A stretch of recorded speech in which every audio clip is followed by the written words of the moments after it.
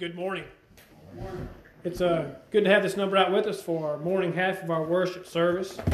Brother Daniel did a wonderful job in his reading. I didn't coordinate with him at all, but it almost fits very well with the lesson this morning in his reading of second epistle of John.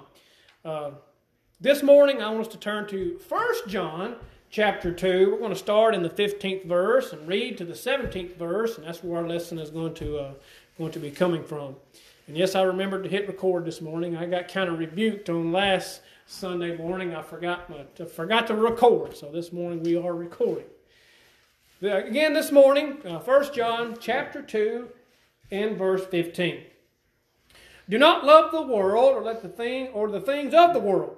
If anyone loves the world, the love of the Father is not in him. We need to take notice of this verse. We need to take notice of the idea of loving the Father and loving the world. If we're loving the world, the love of the Father is not in it. We're going to cover that in the next few minutes. But as we read on, take notice of this. Loving the world and loving the Father are contrary to one another. We understand that we have to love God. And as we are loving the world, the things of the world, that being the lust of the flesh, lust of the eye, and the pride of life, all three classifications of sin that we involve ourselves with, we are not loving God, but loving the world. So whenever the Satan tempts us and overcomes us, as he does often when we sin and fall short, turn away from those things so as we can love God and not the world. For as we know that the ways of the world and the things of the world are going to perish one day. Verse 16. For all that is in the world, the lust of the flesh, the lust of the eyes, and the pride of life, is not the Father, but of the world. There you go. All three classifications of the way we sin. All three. Christ gave us an example. A wonderful example of how to combat this or fight the devil, if you will. And all his wiles, his fiery darts, his temptations for us. Folks, lean upon God. Use his scriptures in accordance with his will, with his word, and we are able to fight the devil. We're able to cast him off. We're able to tell him to get behind me, away from him. Send him to the east and send him to the west, because he's going to come back. In doing so, keep sending him away. Tell him you want nothing to do with it. Because we want to be of the Father, not of the world. And verse 17, and the world is passing away in the lust of it, but he who does the will of God abides forever. Now, we covered verse 15 in the first part of it. We're going to do it one more time. But as we do that, turn with me, keep your finger there in 1 John chapter 2. Turn over with me, wrong bookmark, got to go deeper, to John chapter 15, starting in verse 9. It's John chapter 15 and verse 9. So as we understand, we have to love God, not loving the world and the things of the world. Christ gives us an explicit instructions on how to love God. Just as he loved his Father, we should also love him and his Father. As the Father loved me, I have also loved you. Abide in my love. Which spurs the question, do you love God? Do you love Jesus? That is a wonderful question we need to ask ourselves daily. Because as we read and put this in conjunction and put it with and add it with 1 John chapter 2 and verse 15, who are we really loving? Is it God or is it the world? Our actions, we can say it all day long. Of course I love God. Of course I love Christ. But my actions are maybe speaking otherwise. Stop doing those things that are showing that you don't love God but love the world.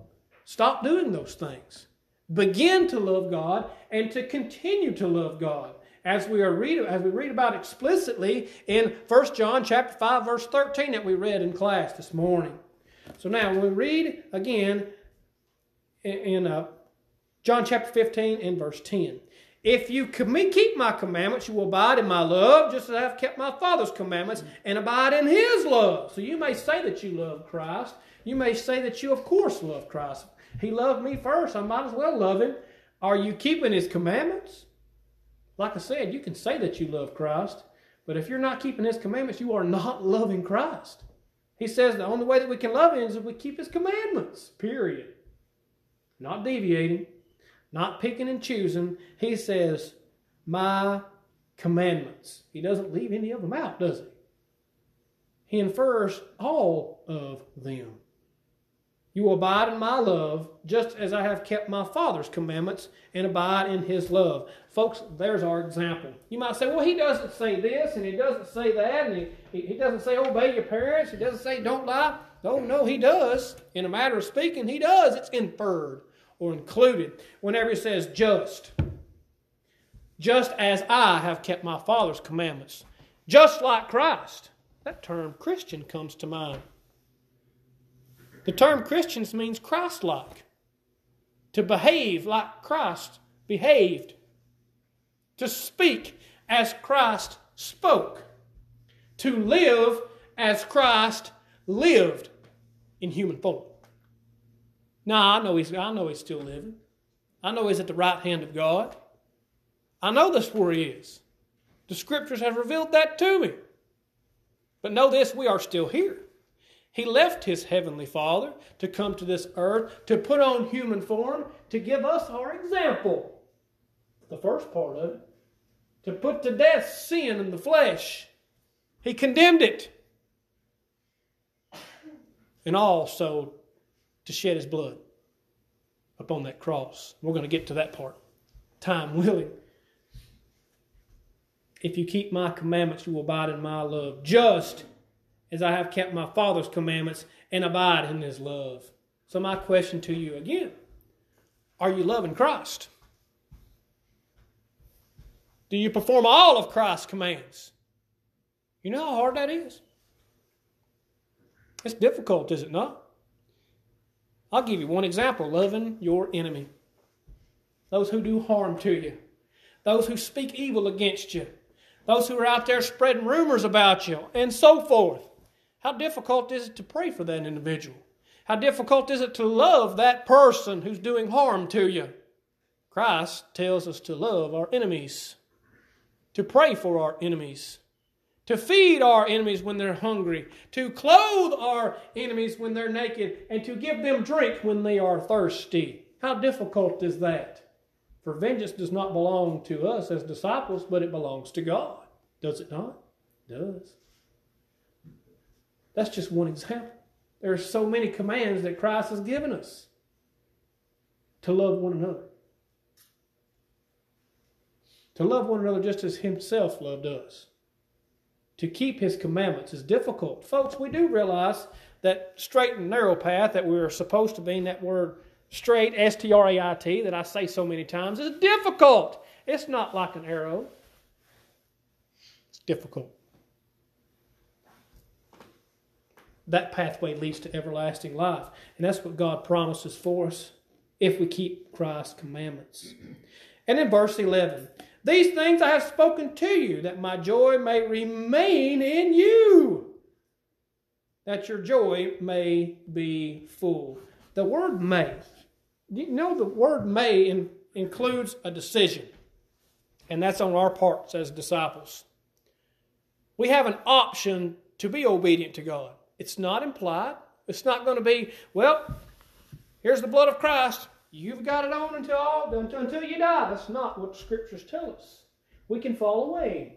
We can have that sacrifice for our sins removed. If you don't believe me there, go read Hebrews 10 and verse 26. That was wrote to Christians.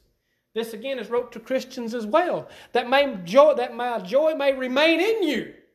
So if it may remain in you, it may infer that it has an option to leave. It does. Folks, when we sin and when we fall short, we become separated from God. We need that reconnection through our repentance. For God hates that sin. Keep in mind, whenever Paul uses that example in Romans chapter 7, he says he hates it because that separation happens. He hates it when he sins. For his will and his mind and his heart is to not to sin, but when he does, he hates it. And that's in Romans chapter 7. This is Paul, the Apostle Paul, wrote a great deal of the New Testament. Christ wants his joy to remain in us. He wants us to not sin. He prays for all disciples. Do you remember that prayer? He prays for them to abstain from fleshly lusts, to abstain from Satan, to stay away from him, to stay faithful unto his Father, so they can have salvation on that great day, that being Judgment Day. and that your joy may be full. So as Christ's joy remains in us, our joy will be full on Judgment Day. Imagine this. You know what the word full means, right? Imagine a cup and you're filling it up with water. Well, I'll use my example I did yesterday. I was filling up the jugs for our trip. I don't know if y'all know this or not, but Melissa is allergic to the sulfur water in Mississippi. So we have to take our water down there for her to shower. So I'm filling those jugs up, right? And I don't stop until it's coming out the top because she needs every drop. And that's full, right? It ain't going to hold no more. Those jugs are full. That's the way Christ wants our hearts to be with Him. No room for anything else. Oh, there you go. No room for anything else. So if our hearts are full of Christ, there's no room for the world. There's no room for Satan. So let's make sure we keep it that way. Because when we sin and fall short, guess what leaves? That absentee, that void, that love of Christ is no longer in us because we are not keeping His commandments. So let's keep His commandments. So His joy may be in us. And on Judgment Day, our cup runneth over of Christ. There's no more room for anything else. On Judgment Day, standing before God, hearing this wonderful thing, imagine how happy you would be. Well done, good and faithful servant.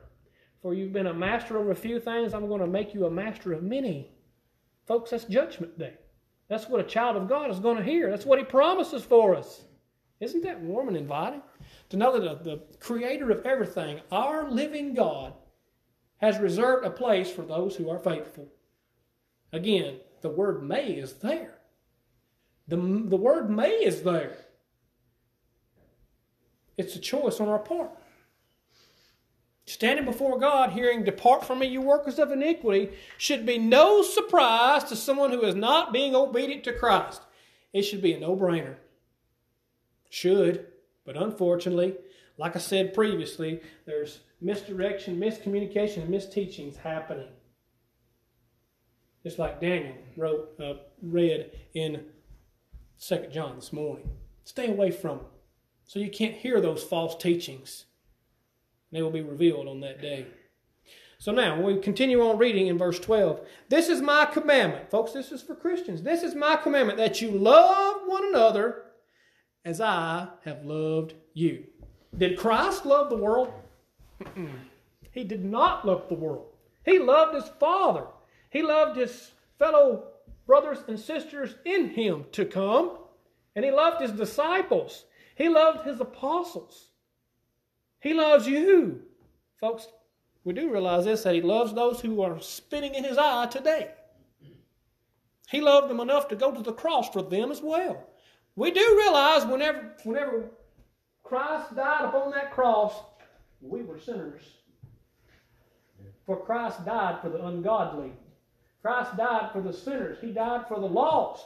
He died for all. And how much love should we have for one another? If Christ has that much love for you, for me, and those spitting in His eye today, counting His blood a common thing, trampling His name underfoot, how much should we love one another? We have an example on how to love one another by Christ's examples. By lifting one another up, encouraging one another, having compassion for one another.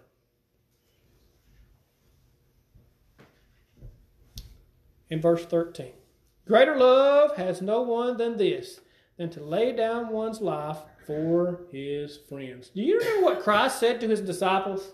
He says, "I'll no longer call you servants. I don't call you servants anymore. I call you friends." He calls you friends if you know what He's doing. If you know what He has done and what He's doing unto this day. He calls you friend. He laid down His life for us. Or we lay down our life for His. You ever considered that thought? We have a passage of Scripture I hope we get to read this morning because I'm fast running out of time. I'm only got on the first verse. Have we laid down our life for Christ? Are we that living sacrifice that we read about in Romans chapter 12? I seriously hope so. Because as we lose our life, we're going to gain it on Judgment Day. That being the ways of the world, we cast it out of our ways. We don't think about it. We don't even consider it. It's no longer parts of us. Because as we let it in, as we let it become parts of us, we may be doomed. until we repent, until we turn away.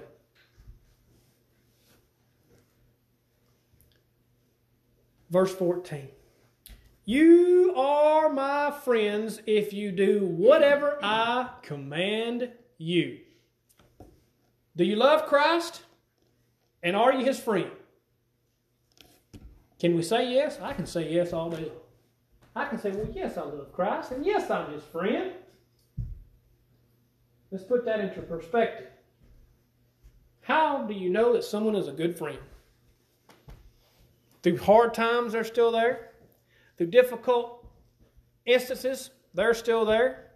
If you're stuck 300 miles away and your car dies and you call them, are they going to show up? That's a good friend, is it not?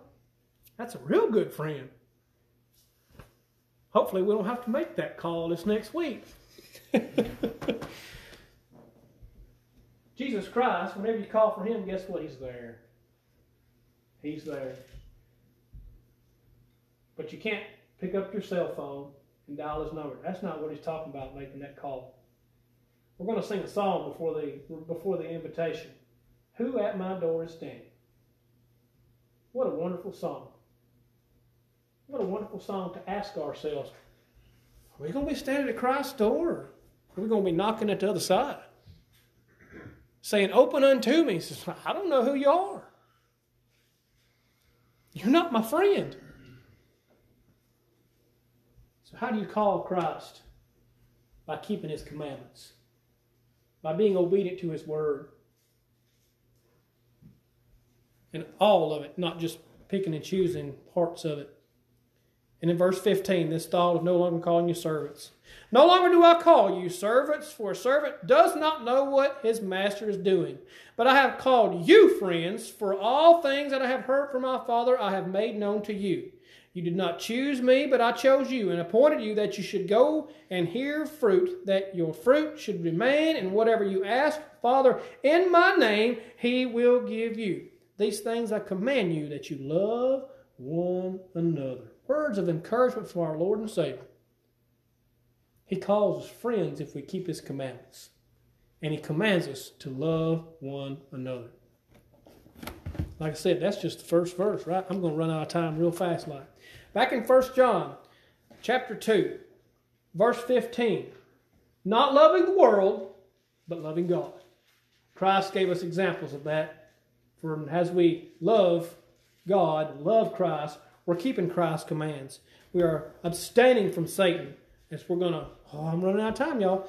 As you and I have been commanded to abstain from him, he's that roaring lion. But love the Father, not the world. Verse 16, for all that is in the world, the lust of the flesh, the lust of the eyes, and the pride of life, is not the Father, but is of the world. If you was to remember a verse and highlight it, that verse would be it. It's classifications of sin. It is not of the Father, but is of the world. Christ, whenever He was speaking to His disciples, time and time again, He says, I am my Father. I'm doing of my Father's business. Can we say that about ourselves? As we can, as we're out there trying our very best to be obedient to His word. Now, by no means don't get me wrong to say that we're perfect. We are not. We are fallible. We mess up. We make mistakes. Thankfully, we have an opportunity to turn away from those mistakes and to get forgiveness of those mistakes. Because as a child of God, we get that access to His blood of Christ in 1 John chapter 1, verse 7, and also verse 9. Confessing our sins, and He is faithful and just to forgive us of those sins. Folks, these three classifications of sin that we partake in is not of the Father, it's of the world. We know we can't love these things. We can't love the things of the world. Because as verse 17 tells us, those things are passing away. They're going to be gone one day. So when we think about 1 Peter chapter 5, verse 8, when we think about the devil, we think about who he is and remember what he is and what he is about, we need to take notice of that. As we read this, take it into your heart. 1 Peter chapter 5, verse 8, be sober, be vigilant, Because your adversary, oh, wait a minute, it says your adversary. Your adversary, the devil, walks about like a roaring lion, seeking whom he may devour. And the very next verse, first two words, resist him. Now stop there. Resist him. So how do we resist the devil? How are we going to tell Satan we want nothing to do with him? By knowing who he is, how he works, and what becomes of us when we follow him. Know that sad, sinful state that we become when we partake of Satan. When we walk hand in hand with him, unfortunately, children of God do the very same thing. We have an opportunity to turn away from him. We have an opportunity to resist him. The rest of verse 9. Steadfast in the faith, knowing that the same sufferings are experienced by your brotherhood in the world. We're not alone. We're not alone in this fight because he is our adversary. He needs to be our adversary. Remember Christ and his speakings to those Jewish, they weren't Jewish Christians, they were Jewish people. Whenever he told them, who's your father? Remember that passage of Scripture? Book, chapter, and verse just escaped me. But he says, who is your father? They said, of course, Abraham's our father. He said, no, Abraham's not your father, because if you were Abraham's were your father, you would be doing the works of Abraham. I said, oh, of course, we're not born out of fornication. God is our father. Well, okay, if you are born of God, you'll be doing the works of God. Let me tell you who your father is. Your father is the devil. What? Your father is the devil because you're not doing the works of God. You have not resisted him. You have partaken him. With that thought, turn with me to Colossians chapter 3. Colossians chapter 3, and our page turnings is going to be on. Colossians chapter 3. Our first thing we're going to read is verse 6. And then we're going to, imagine this, we're going to back up all the way to verse 1. But first we're going to read verse 6. I know it's odd to read the Bible like that, but take notice of this and what verse 6 says. To know that we have to resist the devil, we have to tell him nothing to do, but unfortunately when we start loving the world, we become in that sad, sinful state like verse 6 says. Because of these things, the wrath of God is coming upon the sons of disobedience. Not the sons of God, not the daughters of God, the sons and daughters of disobedience. Whoa. The wrath of God, we have had a biblical, perfect example of the wrath of God. The flood in Noah's day. Sodom and Gomorrah. That's 3 wonderful examples of God's wrath. Now, ask yourself, would you like to be in Sodom and Gomorrah when God rained that fire down and destroyed that city? Utterly destroyed. It's destroyed unto this day. Would you want to be there? Of course not. The wrath of God, because of these things that we're going to read, because of these things, the wrath of God is coming upon the sons of disobedience. So what's a son of disobedience? Those lovers of the world. Don't love the world. Do not love the world. Make sure we're loving God. Again, wrote to Christians, you and I as well. Colossians chapter 3, verse 1. If then you were raised with Christ, seek those things which are above, where Christ is sitting at the right hand of God. Set your mind on things above, not on things of the earth. For you died, and your life is hidden with Christ in God. When Christ, who is our life, appears, then you will also appear with him in glory. Therefore, since we're raised with Christ, we're a new person, a new Christian, walking that new straight and narrow pathway that leads to everlasting life. Therefore, put to death your members which are on the earth. Therefore, on the earth. Fornication, uncleanness, passion, evil desires, and covetousness, which is idolatry. And then, of course, verse 6. Because of these things, the wrath of God is coming up on the sons of disobedience. So why should we turn away from sin? Why should we turn away from Satan? One, he should and needs to be our adversary. We won't have nothing to do with him. We're in a constant fight with him. We're in a constant battle with him, using scriptures to combat him. And also to know that standing before God on Judgment Day, we should expect wrath if we're involved in sin. If we're not in a covenant relationship with Him through His Son, we're in Christ through baptism, having their sins washed away. It goes right back hand in hand to 1 John chapter 1, verse 7. Just make sure we have the blood of Christ washing those sins away. For He died for you. He died for those who don't even care about Him this morning. To have an opportunity to change, to have that wake-up call, if you will. The gospel is calling. This was just a small lesson. This was a small, almost a 30-minute lesson to hopefully give you a wake-up call. If you are loving the world and not God, stop and start loving God. Keeping Christ's commandments, having nothing to do with the devil, because he needs to be your adversary. He's been described as that roaring lion in 1 Peter. A roaring lion. How many of us want to have relations with a roaring lion? He wants to devour you. We're going to stay away from him. So just make sure we understand that the wrath of God comes upon that judgment day, where you will hear, "Depart from me, you workers of iniquity," and going to spend the rest of your eternal life in pain and suffering. Right the opposite of that. Now here's the positive note. We don't have to expect the wrath of God on Judgment Day. We don't have to. All we got to do is follow Christ and His examples. I say that all we have to do. It's a difficult walk. It's a difficult task. But it's encouraging to know that our difficult walk that we do upon this earth is worth being in a home with God for eternity. Where there's no pain, no suffering, no death, no sickness, no illness, no worry, no doubt. And also there's no faith. Huh? There's no faith. If you ask, if you kind of looked at me funny, it's like kind of looked at your phone funny or the device that you're listening to us. What do you mean there's no faith? Do you know what faith is? Belief in things unseen. In heaven, we're going to see God. We're not going to have faith because He's there. We're going to be with Him. We have faith today because we hadn't seen Him yet. We believe that He's there. We believe that He's right here, right now with us, waiting for us. Is He waiting for you this morning? Do you need to come back to Him? Why don't we do so as we stand and as we sing the song, Invitation.